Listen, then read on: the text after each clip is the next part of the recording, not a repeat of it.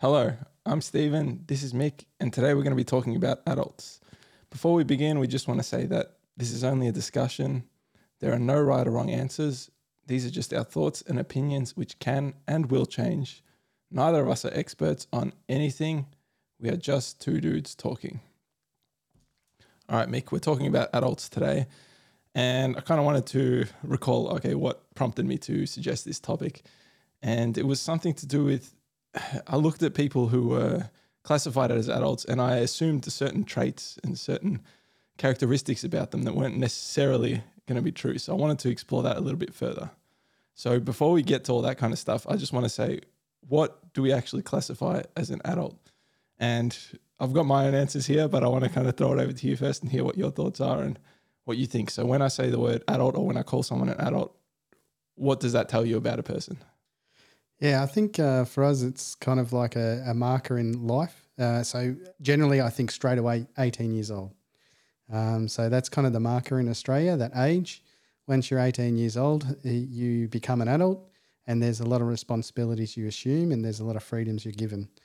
So some of those are like driving, the ability to sign your own contracts, the ability to drink and things like that. So I think it's coming of age, so it's probably the first thing that comes to mind is it's like that age has probably been a physiological marker.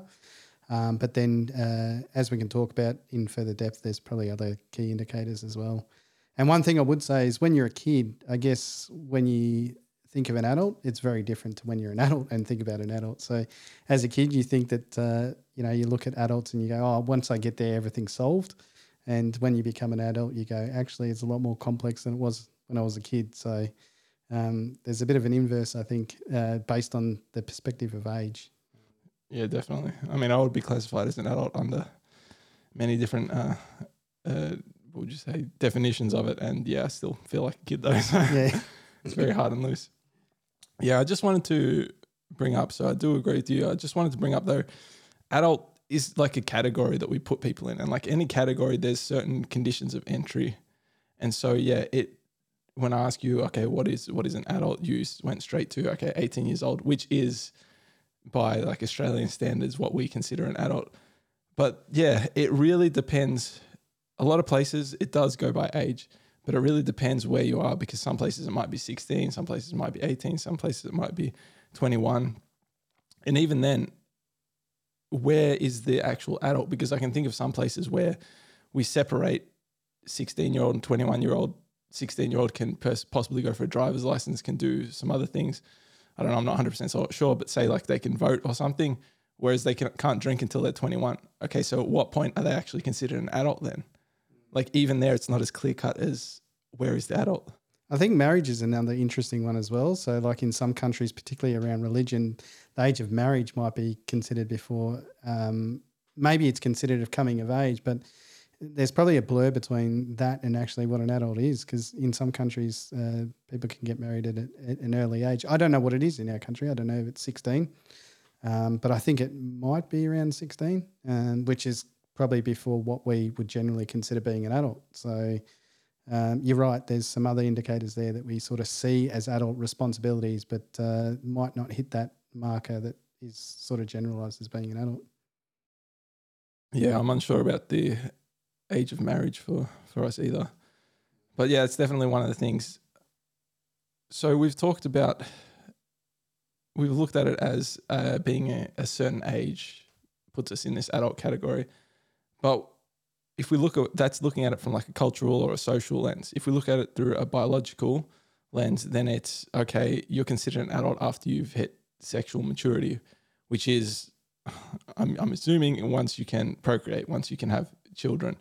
So do you think that measure or that classification of an adult is better, worse, or what are the trade-offs there? Do you think there's any benefit of looking at it as in terms of that, in terms of being sexually mature instead of in terms of being past a certain age? It's probably a bit more better than an arbitrary age, I guess. Whether it's perfect system, I would say maybe not. It might be a key factor. So you can imagine if you get to sexual maturity, there's certain what do you call it, hormones and all the rest of the whole process of growing through sexual maturity probably goes through a lot of emotional changes in your makeup. And so I guess we all mature at different ages too. That's the other thing as well. So I guess from that point of view, it's probably a better indicator than just going with an arbitrary age. Maybe 18 was chosen because it's safe. Everyone's generally sexually mature by that age. But I remember even being in high school, you know, you've got the 14-year-old that's grown a beard, and you've got another 14-year-old that the voice hasn't broken. So there's a big gap there. And whether that actually relates to emotional maturity or not, I think we'd have to, you know, have a different discussion with someone else. But it seems like a better, at least a more rational way of approaching it anyway. Yeah, I think it's a more consistent way of looking at it, because you could say, if you look at term someone an adult based off of age, what have they got in common? They've gone around the sun a certain number of times, you know. So if you look at, okay, they're capable of having children now, at least that says something about them, you know. But, and like you said, yeah, if we look at adult in terms of age, someone could still be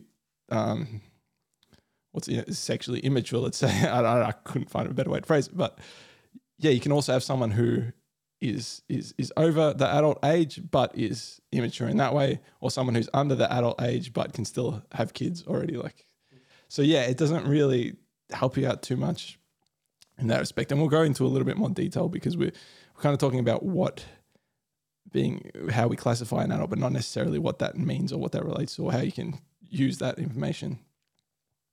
So I just wanted to mention, when thinking about this and when thinking, okay, why do we use age over maturity?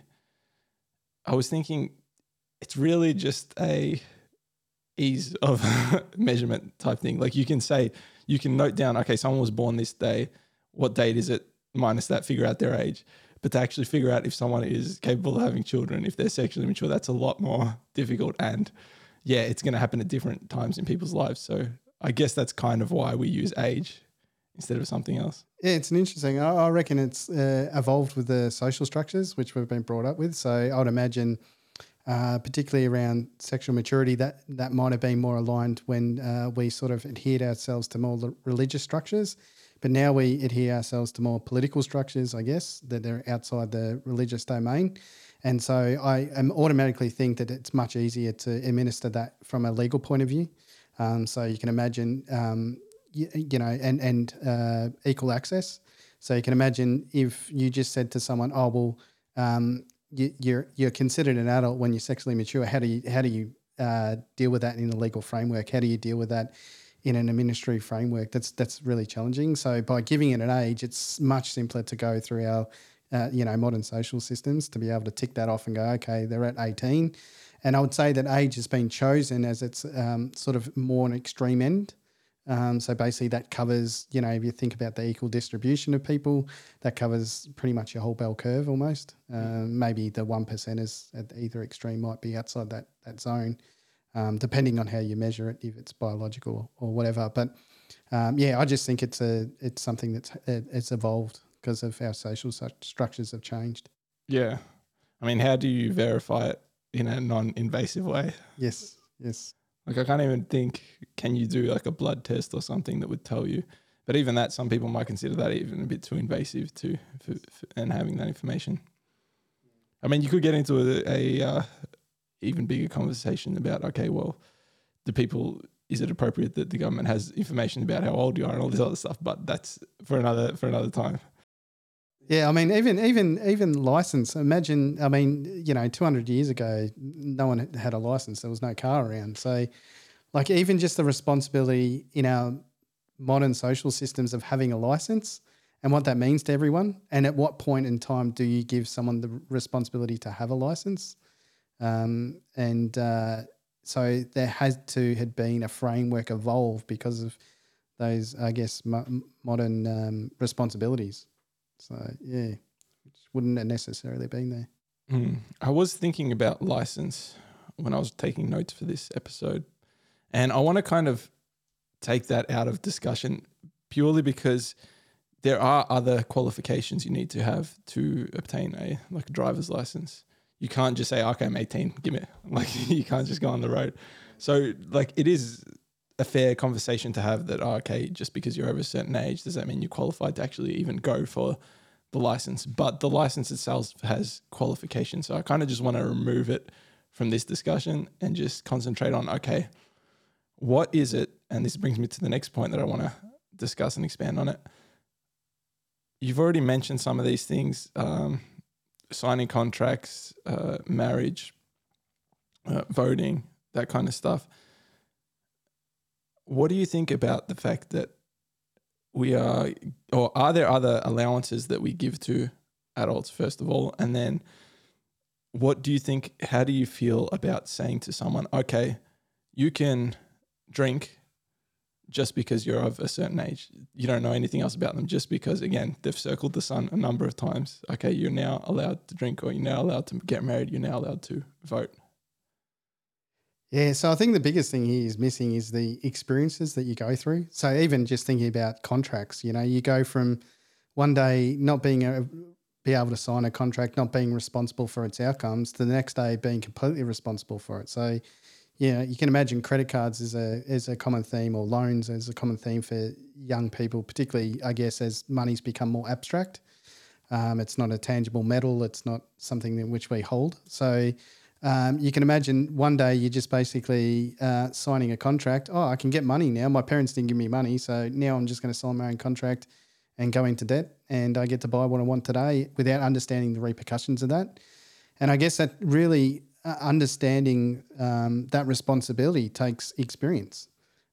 So you can imagine one kid that's brought up having to buy food for their family, look after their family in certain situations, and then another one that gets gifted everything to them.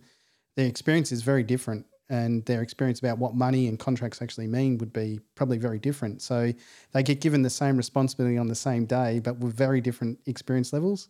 And it's not something we measure. And I guess it's not something we measure because it doesn't fit easily within our social structures. So if I go back to, I know we want to get rid of the license, so we'll use contract. So it's still, a contract is an age, sits in really easy in the legal framework. It's a number. So if you're over that age, then you're responsible. If you're under that age, you're not responsible, right? But that legal framework takes nothing into account when it comes to the person's level of experience. So they don't really care your level of experience. If you're over 18 and had no experience with money and you got yourself into debt, that's your bad luck, or it's your family's bad luck. So so I'd say that's, if I was to say that there's something which is probably maybe missing, or something which would be good to put in the context of being an adult, would be experience. That's a very good point. I'm going to stick with contracts for a minute. I'll expand on experience a little bit later, but just because you got my mind going, because I didn't come up with contracts. I didn't think of that as something that we were allowed, but you're 100% right. When we turn a certain age, okay, now you can sign your life away. You're responsible for your own decisions. And I mean, depending on your outlook on the world, that's a very scary concept, because all of a sudden you've been given this incredible power to possibly cause long-term harm to yourself. Like, it's not too bad in Australia. I'm thinking specifically about university debts, because we have like a whole bunch of help schemes, and we get a lot of grace period in terms of paying it back and all that. And yeah, if you're not earning, they don't collect any return on it. But yeah, thinking about America specifically, they pay enormous amounts of money for university, and the kids a lot of the times don't really understand how difficult, like you said, if they haven't had that experience to be paying off, be in debt to someone, they don't really understand how long that can take and how painful that can be for them. Yeah, it's really, when you start thinking about it in those terms, it's you can be very, very predatory towards people that are just becoming adults. Because that's another thing I wanted to bring up. Like, if the age is 18 that you're an adult, what's the difference? Like, you're calling a 19-year-old and a 65-year-old, and you're like saying, okay, they're basically the same. they're basically allowed to do the same things. So, there's surely there's a difference between them. Surely there's consequences to that. Yeah, I mean, even if you take it outside the financial, sort of direction context, let's put it in subscription to the army. So you think about it. One day you can't fight for the country, the next day you can. Do you really understand what it means to fight for the country? Do you have the experience as an 18-year-old to make those decisions on the ground? And I'm sure there's a lot of training that goes into getting the cadets out into, live action out in the field and defending the country. But you've got to remember at times where there's pressure, everyone signs up. And so can you filter out those people that are joining the army? Do you know what their motivations are?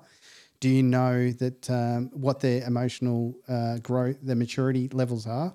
And will they, execute people for not without really rationalising what that actually means?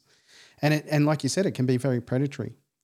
So you go for it's known that there's techniques to go for low socioeconomic areas to impact those that just come straight out of high school, and look for those that don't have a direction and go, here you go, here's a home for you, here's a group for you. This is, you'll bond together as mates, and you will trust one each other. And that's an easy concept to sell, particularly someone that hasn't got that emotional maturity of, I think there's a lot in the literature which would be better described by someone else, but there's aspects about emotional and intellectual maturity that you don't really get there until you're nearly 30. Because you need that period of being somewhat considered an adult and the experiences to go through in order for you to even understand the concepts that being an adult means. So you don't get that on day one, but you get all the responsibilities on day one. Really great point about being able to join the army. Again, another thing I didn't come up with. It's just when you start to really think about it and look at the different things, you can see how it can be used to take advantage of people. Because, like you said, you've got this really, really disconnected entry condition, age, and then you can do all these sorts of things that just realistically, it would be far better if you had different varying experiences with those kind of fields, in those kind of areas. I don't know, you're making me think a lot, so I'm losing my... We kind of disagree that you should be allowed to do all these things without, just because you're an adult. How then do you think we should approach it in terms of, should we look at each thing individually, whether it's getting married, whether it's signing contracts, whether it's joining the army? Do you think that it's possible that we can look at each of these things individually and say, okay, what key aspects of a person do we want to make sure that they have before we allow them to even think about joining in this or being capable of doing this? Yeah, it's an interesting point. I've often thought about this, and I kind of think if I reflect back and I look back in history and kind of consider what it meant to the rights of being an adult in say tribes and all the rest of it, there was key points in which people, and again, I might get this wrong, but there's key points in which young sort of teenagers go out and they have to fend for themselves, have to live for themselves, and that's a proof of passage. So they hit a particular age or it might not actually be an age. They hit a particular point in their life where the leader of the tribe considers that they're ready to have that solo experience. They go out, they do the solo experience, they live by themselves, they come back, and then they're considered as being somewhat of a young adult. And so that experience in itself, that's actually being sort of responsible for your outcomes at that point, but there's a short period of time which you are responsible for that. And I guess you come back and reflect that experience with the tribe in itself.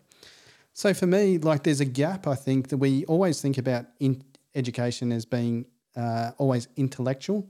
So it's always, you go to high school and you learn about your 3 R's, your writing, arithmetic, and all the rest of it, and reading. But so they didn't teach you that good writing. No, that's right. I was too busy arguing with them.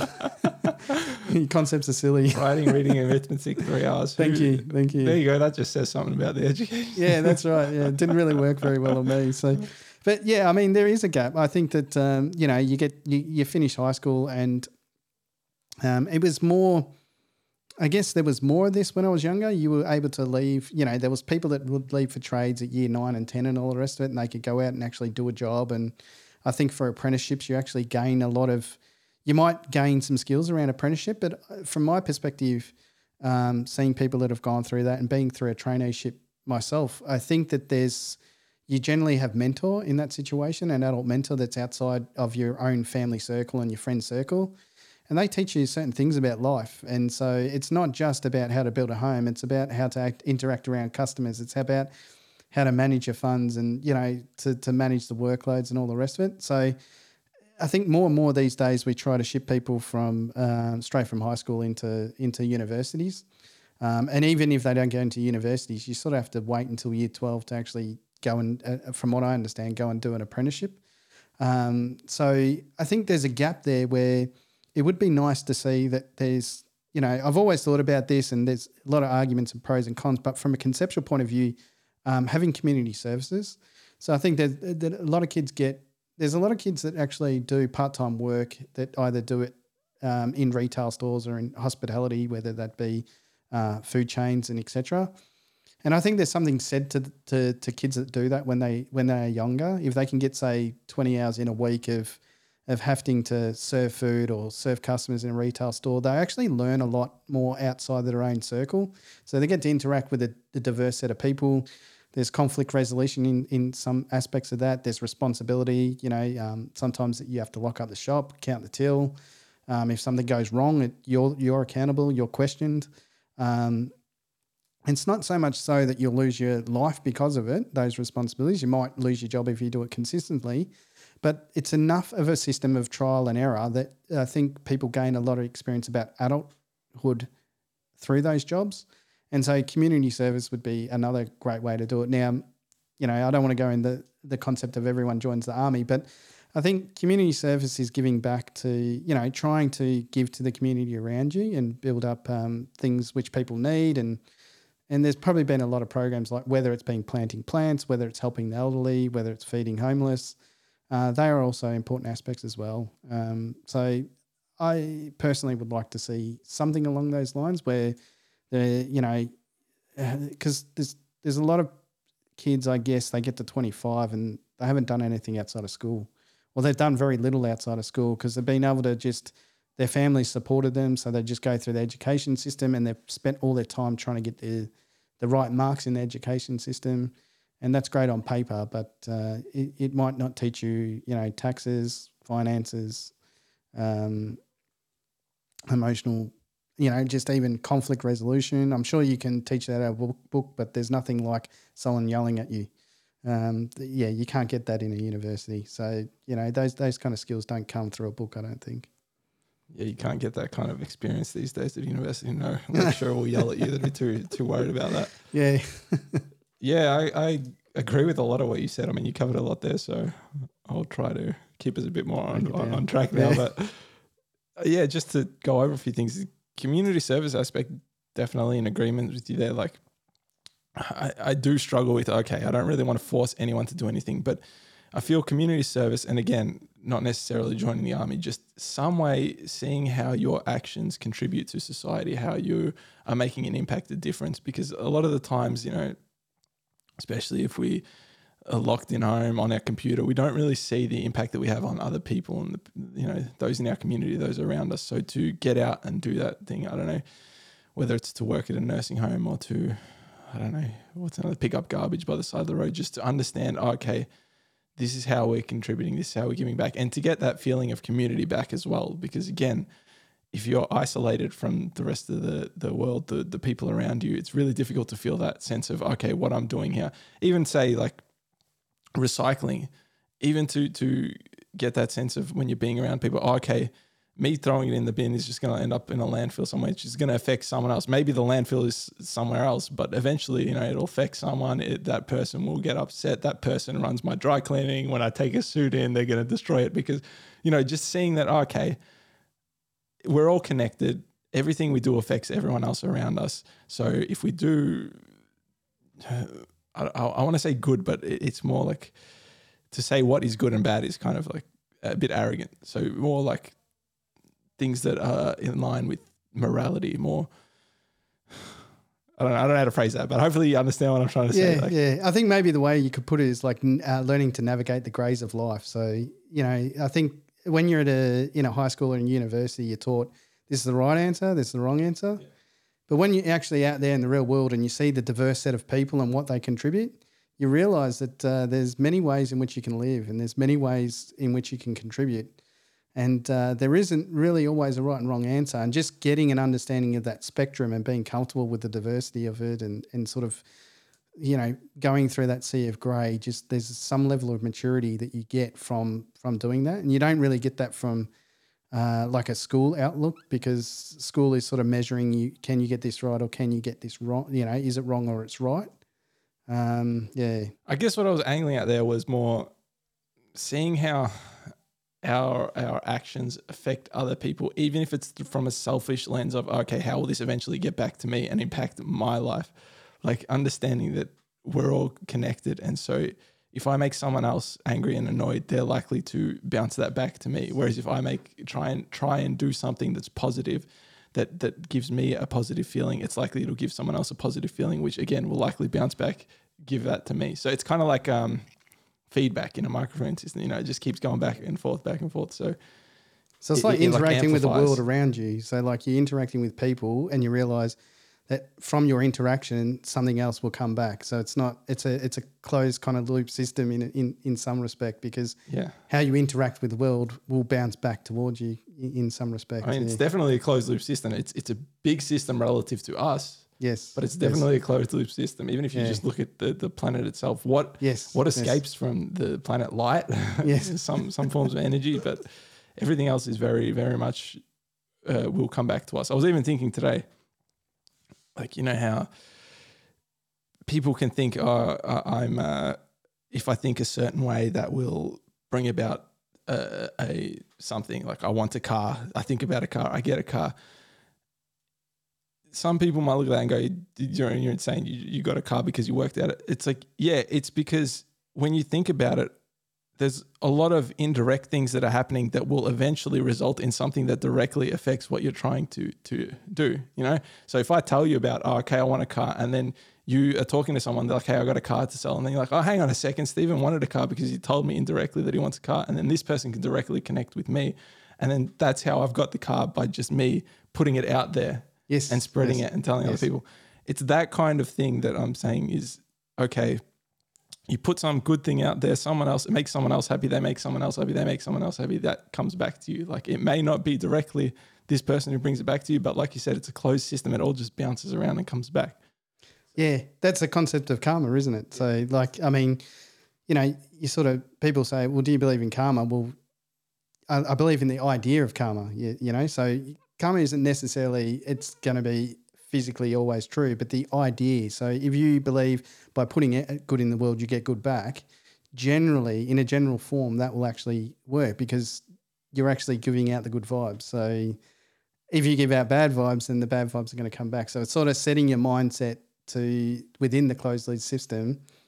Yeah, it's all interconnected, I guess, in some respect. Mm. Exactly. And how you picture that, go for it. Like, it doesn't matter to me. Like, for us, maybe because we are engineers, we've got that background. It helps for us to think of it as a system, a system of interconnected systems, like that kind of approach. But for other people who have maybe more of a religious background or a spiritual background, it helps for them to think about it in terms of like energy and maybe more like ethereal beings and stuff. But whatever you believe, that's fine. Whatever reality is telling you, that's what you should go with. Like, yes. If you believe it and it reality reflects that back on you and it works, it's like, okay, maybe acknowledge that maybe the way I interpret it is inaccurate, but at least it is useful to me because it works. Yes. So just keep going with it, you know? Yeah. Anyway, adults, we're talking I know, we got off a little bit of tangent, but yeah. All right, let's go to, we've already mentioned it a little bit, the kind of traits that we associate with an adult having. So, and again, this is what prompted me to really want to talk about this subject is I looked at some people and I said, I thought because they were an adult, because they were over a certain age, that they had these traits, these characteristics. And then realizing later on, oh, hang on, once again, adult only means that they're past a certain age. It doesn't necessarily mean they've had the experiences they've had, they've got that maturity. So I want to discuss, okay, what are some traits or characteristics that we associate with adults that they may not necessarily have? They may have it, but they may not as at the same time, just to keep that in mind. So the first one I want to bring up, and we've mentioned this, is emotional maturity. And by that, I mean the ability to understand their own emotions, to understand when they feel a certain way, why they feel a certain way, or have a good inclination, to be able to say, oh, okay, I'm feeling angry at the moment. If I interact with people now, it's likely I'm going to upset them, which will make things worse in the future. Let me just, I'm angry. I have to just wait it out. There's nothing I can do. Well, there's certain things I can do, but I can't just snap my fingers and get rid of it. So, okay, let me just calm down. If someone comes to me, it's like, I just need some time. I need some space to get out of this head state, whatever it is. So that's kind of what I mean when I say emotional maturity. And that kind of thing, like I said, I looked at adults and I was like, that person understands, their emotions. They understand that surely they're not being controlled or being pushed by their emotions. Yeah, so emotional maturity, is that, do you, when you look at an adult, do you now, or was there ever a time where you looked at an adult and said, yeah, they should be capable of controlling their emotions?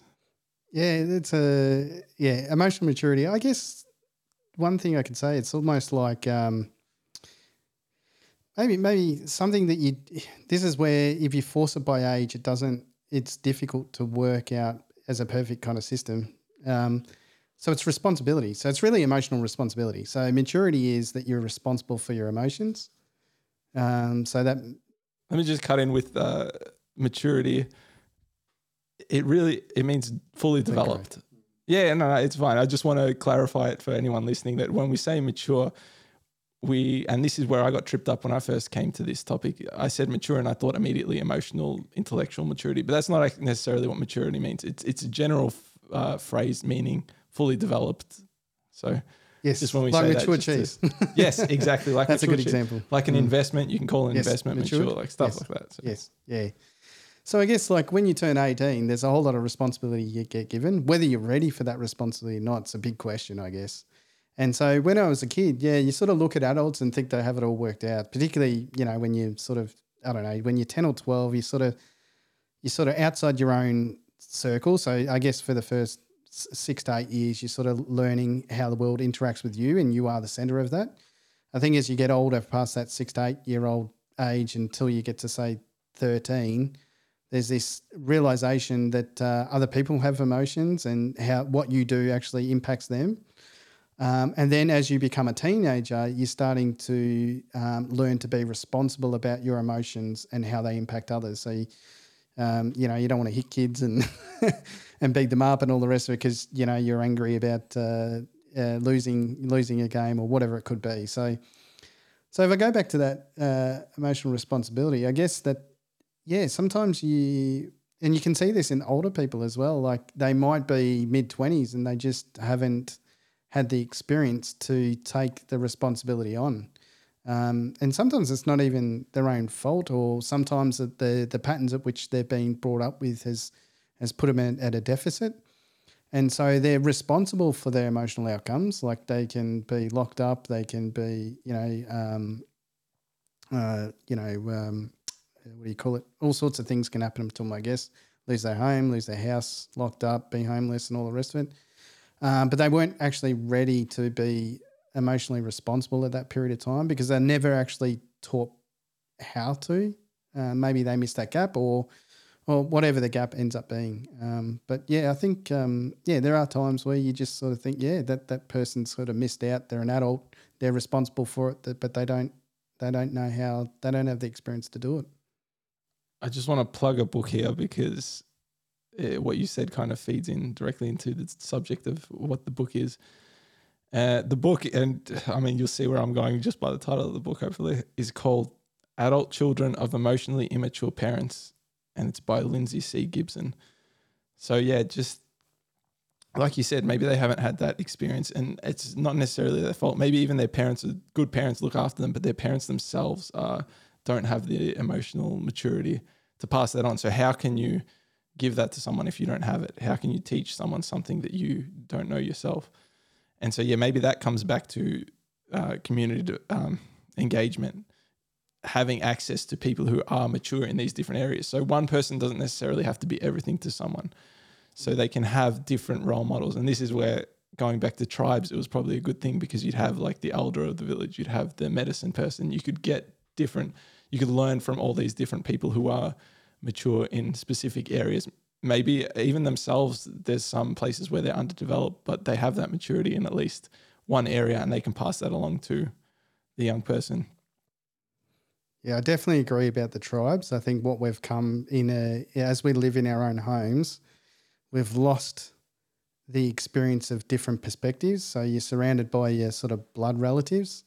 And if you're lucky enough, you might have some uncles, aunts and family friends that you get to engage with. And so that becomes a bit of a community. But if you're unlucky, you're really stuck with the biological family that your blood relatives that you're brought up with. And that can only give you a certain level of perspective, regardless of how skilled they are. It's just a numbers game. Mm. Yeah, that's a really good point. Yeah, you can't pick your family. Yeah, you can't. It's just the luck of the draw. So it's just, and again, there's another level of maturity, is having that awareness that, okay, someone else maybe has different experiences to me. Maybe they didn't get exposed to all these things that I've been exposed to. And so instead of judging them, thinking that they've got the same level of experiences as you just, first of all, you talk to them and you see, okay, what have they been through versus what have I been through? And then maybe even try and help them. Like, especially if you're in a position where you've learned from someone, like all this kind of stuff, or how to regulate your emotions, how to think for yourself, all that kind of stuff. Maybe help someone else to develop that. I think when you're growing up, you need at least one person you can emotionally connect with. And I think, if you think about the black sheep and what that actually means, particularly if you've only got 4 people in your family, that becomes a greater level of likelihood.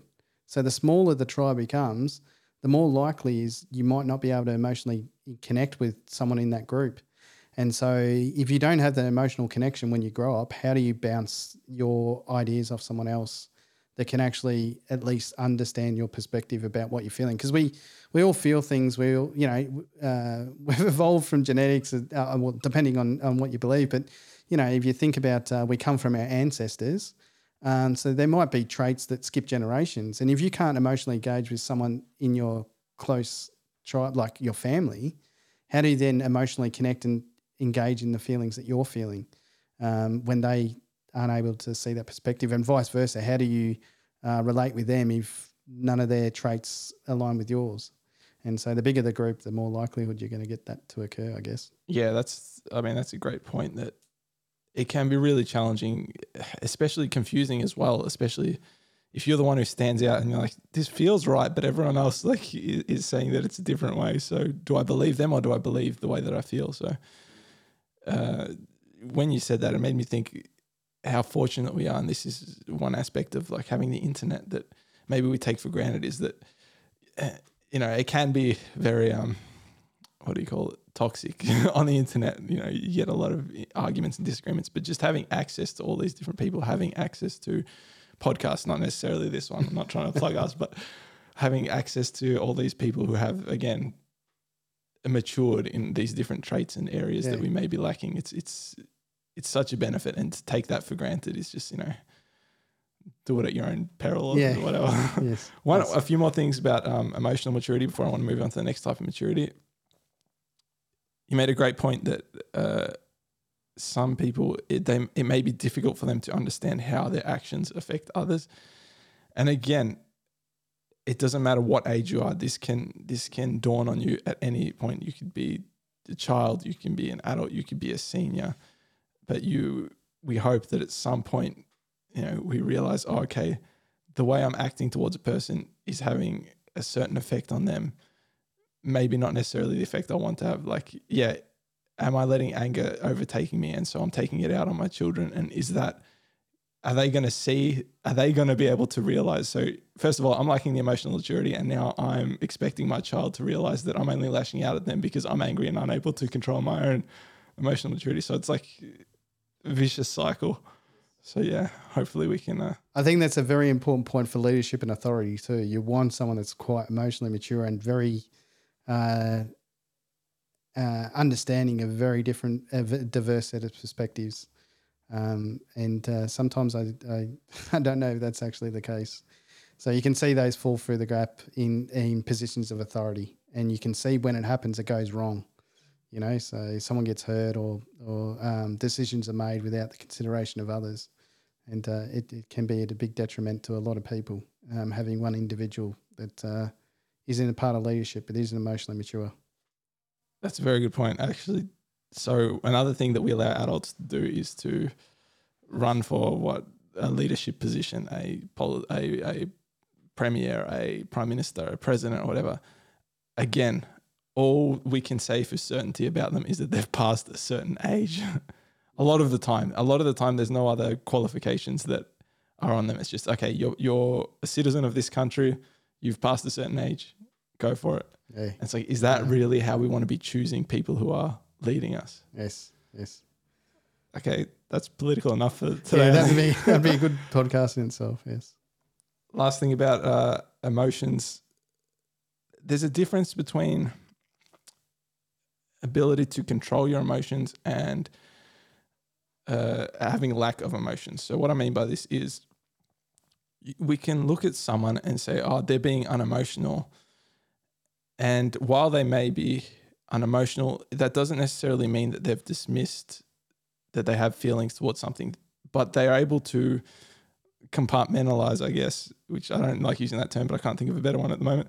They're able to say, okay, I feel really angry towards this thing, or I want this certain feeling to happen, but I'm not going to allow that take control of me and sway the actions that I make. I'm going to use that as a parameter to make my decisions, but I'm not going to let that affect my decision any more than that. So I guess I didn't make that sound it made me sound a bit more robotic than I meant. It's if someone makes a decision, but they appear unemotional, they may still be taking that emotion into consideration. They're just putting it to the side and stepping back and saying, okay, I'm not going to allow that emotion to dictate how I act, because that could result poorly. I'm going to put myself in the best position to make a decision where I satisfy that emotion, I get that outcome. Yeah, maybe you can say it a bit clearer. Yeah, no. I think you've done a pretty good job to explain it. I think the way I would kind of explain it is there's an emotional disconnection, and so it's actually, I think psychiatrists would probably know this better, but they're psychologists. But I think it's a survival technique. So basically, being able to emotionally disconnect definitely gives you an advantage. So even if you think about playing poker, which is a game, the ability to disconnect your emotion in the game gives you an upper hand. That's why they wear glasses, or they'll do certain techniques in order to make you harder to read. Now, there's a difference between being emotionally disconnected and not being aware of your emotions altogether. So it's a technique to be able to emotionally disconnect and, like you said, compartmentalize both the emotional aspect and what you're trying to rationalize. And so some individuals take the emotion into concept, but they disconnect the emotion in the decision-making process, and other people just disconnect altogether for survival techniques. So, people maybe that have been abused throughout their childhood, there's an ability to completely disconnect and forget what had actually happened. So in that part, they're actually not taking the emotion into account whatsoever. They're actually disconnecting in that way. They're probably doing it for very much a survival technique, and they're making decisions they're not aware of because they're not taking the emotions that they had into account. So I guess that's maybe a bit of a difference between. So both of them use the technique of emotionally disconnecting, but like you said, there's people that can do that and take the emotions into account, and then there's other people that do that at the absence of taking the emotions into account. It's almost like blindsided. Yeah, well explained. I really like the poker analogy that you used. I think that's a great way to explain it. All right, the next one I'll look at is intellectual maturity. Now, I'll explain what I mean by this, and then maybe, I don't know, you might have a bit of a different opinion. The way I see this is when I look at an adult, I think, okay, the opinions that they're telling me, the thoughts that they're telling me are coming from their own mouth. They have heard this stuff from other people. They've processed it themselves. They said, okay, this aligns with my own experiences. I think this, I think that. Okay, this is how I feel. So it's really that they've taken in information, they've thought about it themselves, and now what they're telling me is their own opinions, is their own thoughts, rather than them just parroting what someone else has said. Yes. Yeah. Is that how you would think about intellectual Yeah, maturity, so or do you think about it a bit differently? it's an interesting one. So intellect in itself, I struggle with because I often think about intellect from the eye of the beholder. So what is intelligence?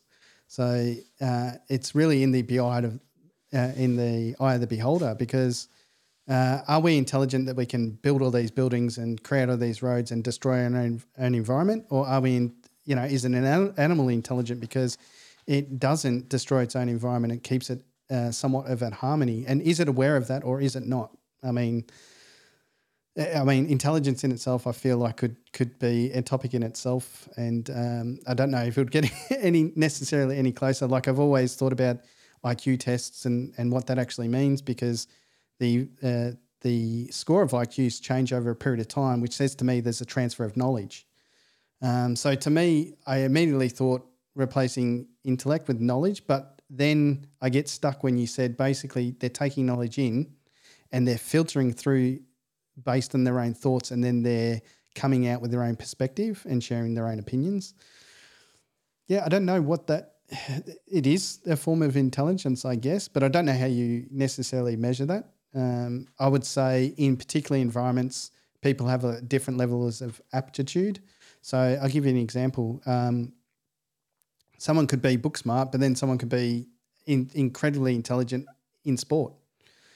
There might be a bit of an overlap, but doesn't necessarily mean if you're great at being book smart that you're going to be good at sport, and vice versa. So it's almost that's where the eye of the beholder comes important, because in sport there's certain traits which make you more intelligent. So a lot of that's actually speed, the ability to process things at a rapid speed and think like 5 or 10 steps down the path. That can actually help you quite a lot. And then, your synchronization between your brain and your motor skills and all the rest of it.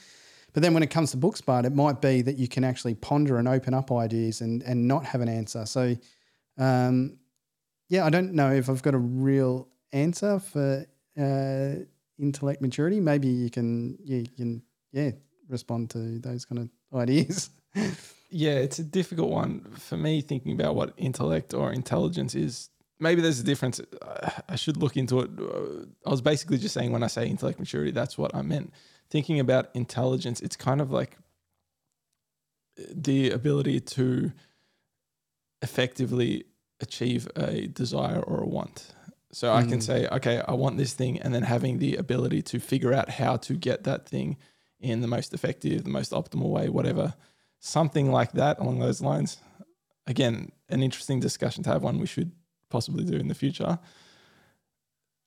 The sports one is interesting. I think that would involve something else, because that's like, I can think, okay, on the field I need to go here, here, here, and here. Then the ability to actually do that requires some other intelligence about how to actually move the body, and then training and practice and actually developing the muscles to be able to make those movements. So I don't know. It's an interesting point.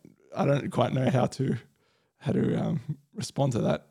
I think I like the idea of your ability to get to a goal. What's interesting about that is, can you cheat the system? So if I manipulate someone to do something, is that intelligent? It is, I guess, to some extent. And then how do you compare that intelligence against someone that can actually do it without manipulating someone? So if I can get there quicker, get to my end goal and get more by manipulating someone, am I more intelligent than the person that can actually do it by themselves? Yeah, that's interesting. When you said that, even the thought of cheating your way or manipulating your way to a goal, does that show an intelligence or a lack of intelligence because you're very narrow in your considerations? Whereas I would think someone whose intelligence would understand the breadth of their decisions. Like, if I cheat my way to a goal, that's going to, again, indirectly affect all these other things, which eventually comes back to me. So to me, intelligence is more than just the narrow, I want this, I'm going to get this. It's, I want this, I'm going to get this, but I'm going to do it in a way that doesn't screw me over in the future. Yeah, but and that's an interesting concept in itself, because then you have to take in the lifespan of an individual, because there's risk assessment in your future decision making. So that is part of intelligence in itself. So it's to me, it's like a very complex. I know we measure IQ and all the rest of it, but it's never comfortable with me that we've got a grasp of how to measure intelligence or exactly what it ends up meaning. Because even like you said, like, will it screw me in the future? Is it intelligent to go, oh, look, I'm going to live for 2 years, so I'm going to do it this way, get what I want in the 2 years, live the best out of life, and then whatever happens after that, that's fine. So I would say that it is, because although we may disagree with that approach, with that desire, with that want, it's who are we to say that that's unfair for someone else to want that. So it's an interesting point, and it kind of brings me back to the topic at hand, in that think about how deeply we're thinking about what intellect is, what intelligence is, and how things affect each other. Again, I was thinking that you pass a certain age and you understand all of this. Yes. You're only just beginning. Yeah, exactly. So I guess to sum up what my thoughts are on intellectual maturity, it's really critical thinking. To put it in a different way, that's a good the ability to critically think. Yes. Yep. All right, just looking how long we've got. The other one that I had and it's very, I guess it could be similar to thinking about intellect or emotional maturity, is just wisdom. And again, defining that would be interesting. To me, it's like the ability to put knowledge into action and get good outcomes, whatever we would define that by. Interesting. I might take a little slightly different take on wisdom. I kind of see it as the amount of experiences you've had. So like and it's hard, because then how does each individual filter those experiences into who they are, I guess. But if you go back to tribes, it's generally the oldest person is, and that has been through a lot of different experiences, is considered the wise one of the group. And so to me, wisdom is, I don't know necessarily how you'd measure it, but to me, wisdom is different from intellect. Like, you could be highly intellect at an earlier stage in life. You could outwit someone much older than you. But I think wisdom is something you get just with age and the number of experiences you have. And there's I don't know if there's a way which you can shortcut that, because, there's obviously, we always think about our brain and about what it does, but there's so many other things that your body goes through and experience, all your senses, all your body in itself. So without having gone through that, you don't really get the wisdom up. So I'm going to go back to a sport analogy, and it's probably a little bit outside the zone of wisdom, I guess. But if you think about those that have been on the field for a long period of time, they build up just intuitive nature about what's going to happen and unfold in front of them. They can intuitively respond.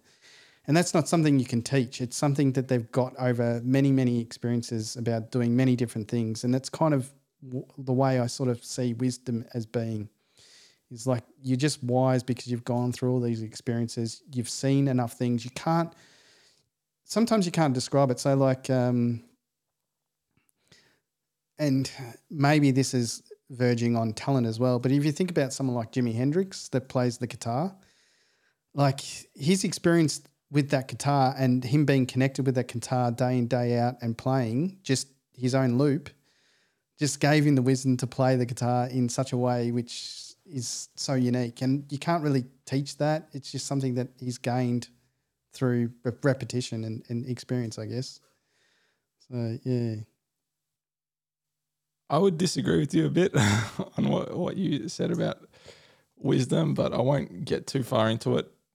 I do agree that having experiences means there's a higher likelihood of wisdom, but you can have someone who has all the experiences in the world, but if they don't actually learn from it, if they don't reflect on those and say, okay, this experience tells me this experience tells me that, they're just a whole bunch of knowledge, but they don't really know how to use that knowledge to do anything. Again, what's a good word here? Useful, to do anything good to. That's why I think wisdom itself is more about putting knowledge into action. Yes. Yeah. So it is. It's like, and that's where I was sort of at the beginning thinking about how you feel, how the person actually filters it does have an impact. So you can go through a lot of experiences, but then what do you do with them is what's also important to be wise, I guess, as well. So it's not just the experience in itself, but I think without the experience, it's hard to get it. I would say, maybe I say it that way. So I think if you removed experience from wisdom, you wouldn't have wisdom. I agree. It would be impossible for you to know something about something you've never experienced. Like it's just it would be. I'd have to think about how to actually word this so that it makes sense. But there'd be some logical path between. You have to actually experience something in order to understand it. Like you can't intuit, you can't logically think your way into something if you haven't done it. Yeah, so experience is definitely a part of it, but I think there's also a part where you're learning from that experience and understanding how it all connects together and being able to make use of that. But anyway, again, that's something that I was like, you're an adult, you're wise, you know all that, you get it. Okay, so just to kind of recap what we were talking about there, there's a bit of a tenuous link between adult and being mature in all these various areas. And I think that's something that out of this whole podcast, that's what I want people to take away, is that just because you're an adult, it really only tells us that you are of a certain age or you are sexually mature, depending on how you are, what the condition is to be an adult. So again, if you're an adult, you could have these traits. You could have everything that we're talking about. It's not to say that you can't. It's just that knowing that someone is an adult doesn't tell us anything. They could have none, some, or all of these traits. You don't know unless you actually get to know them.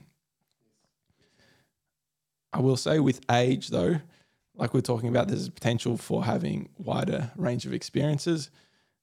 Again, this is only a probability, because you could have someone that's locked in a cage their whole lives, has had the same experience, or someone who's explored the world and would have multiple different experiences. So age just really says, okay, they've had more time to have more experiences. And then again, with more experiences, higher potential for wisdom, for emotional and intellectual maturity. All right, so I want to just briefly, because we're getting to the hour mark,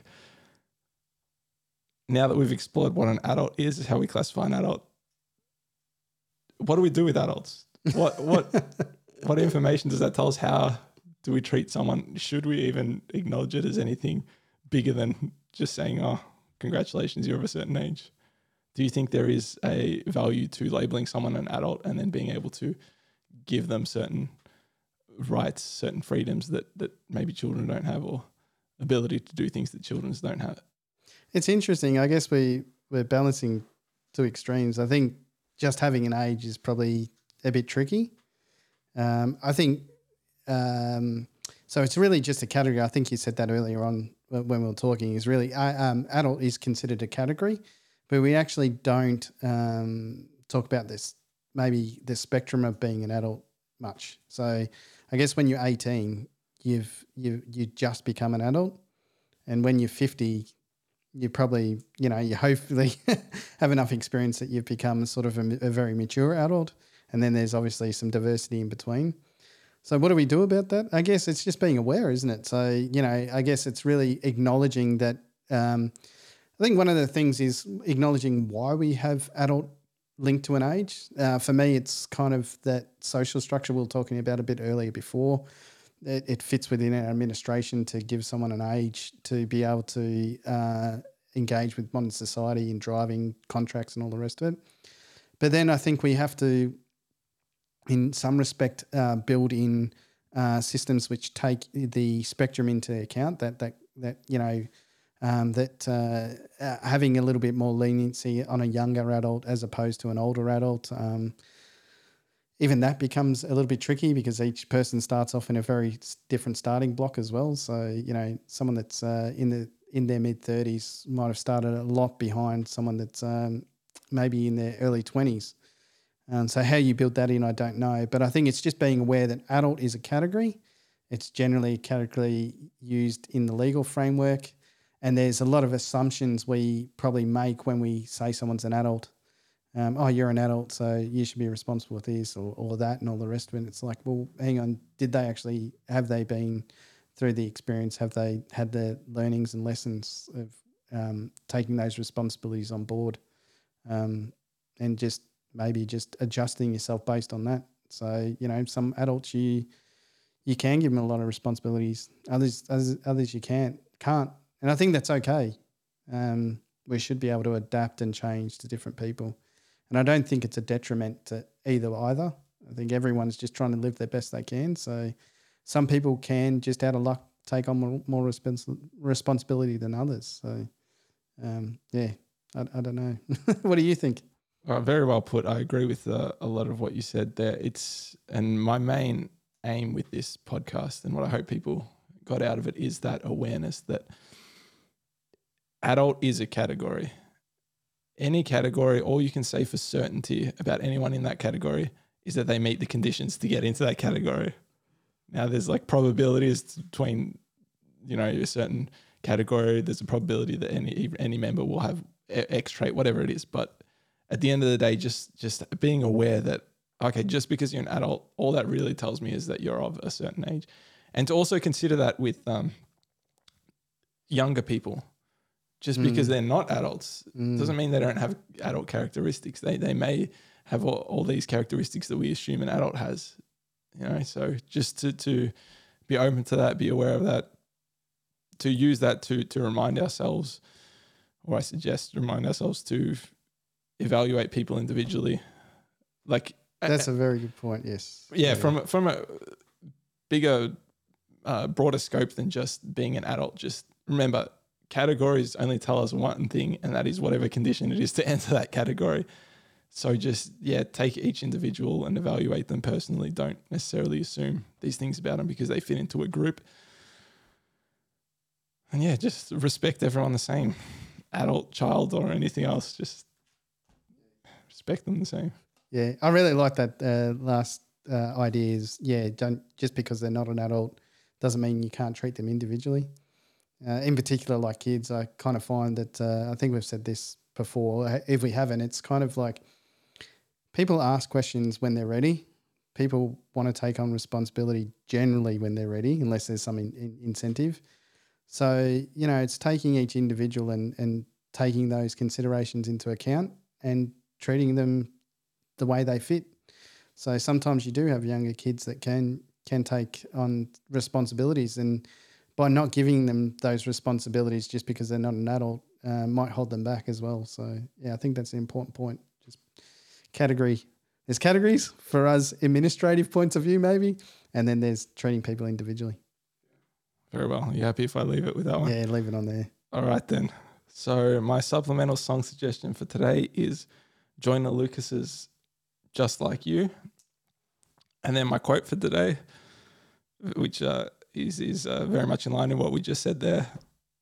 Treat them all the same by treating them differently. And that's by Stephen Covey, and it's in the book, The 7 Habits of Highly Effective People, which is another book I highly recommend people to read. So thanks for joining us for this discussion. This is only the beginning, and we look forward to hearing your thoughts and opinions on the topic we just discussed. As always, be well.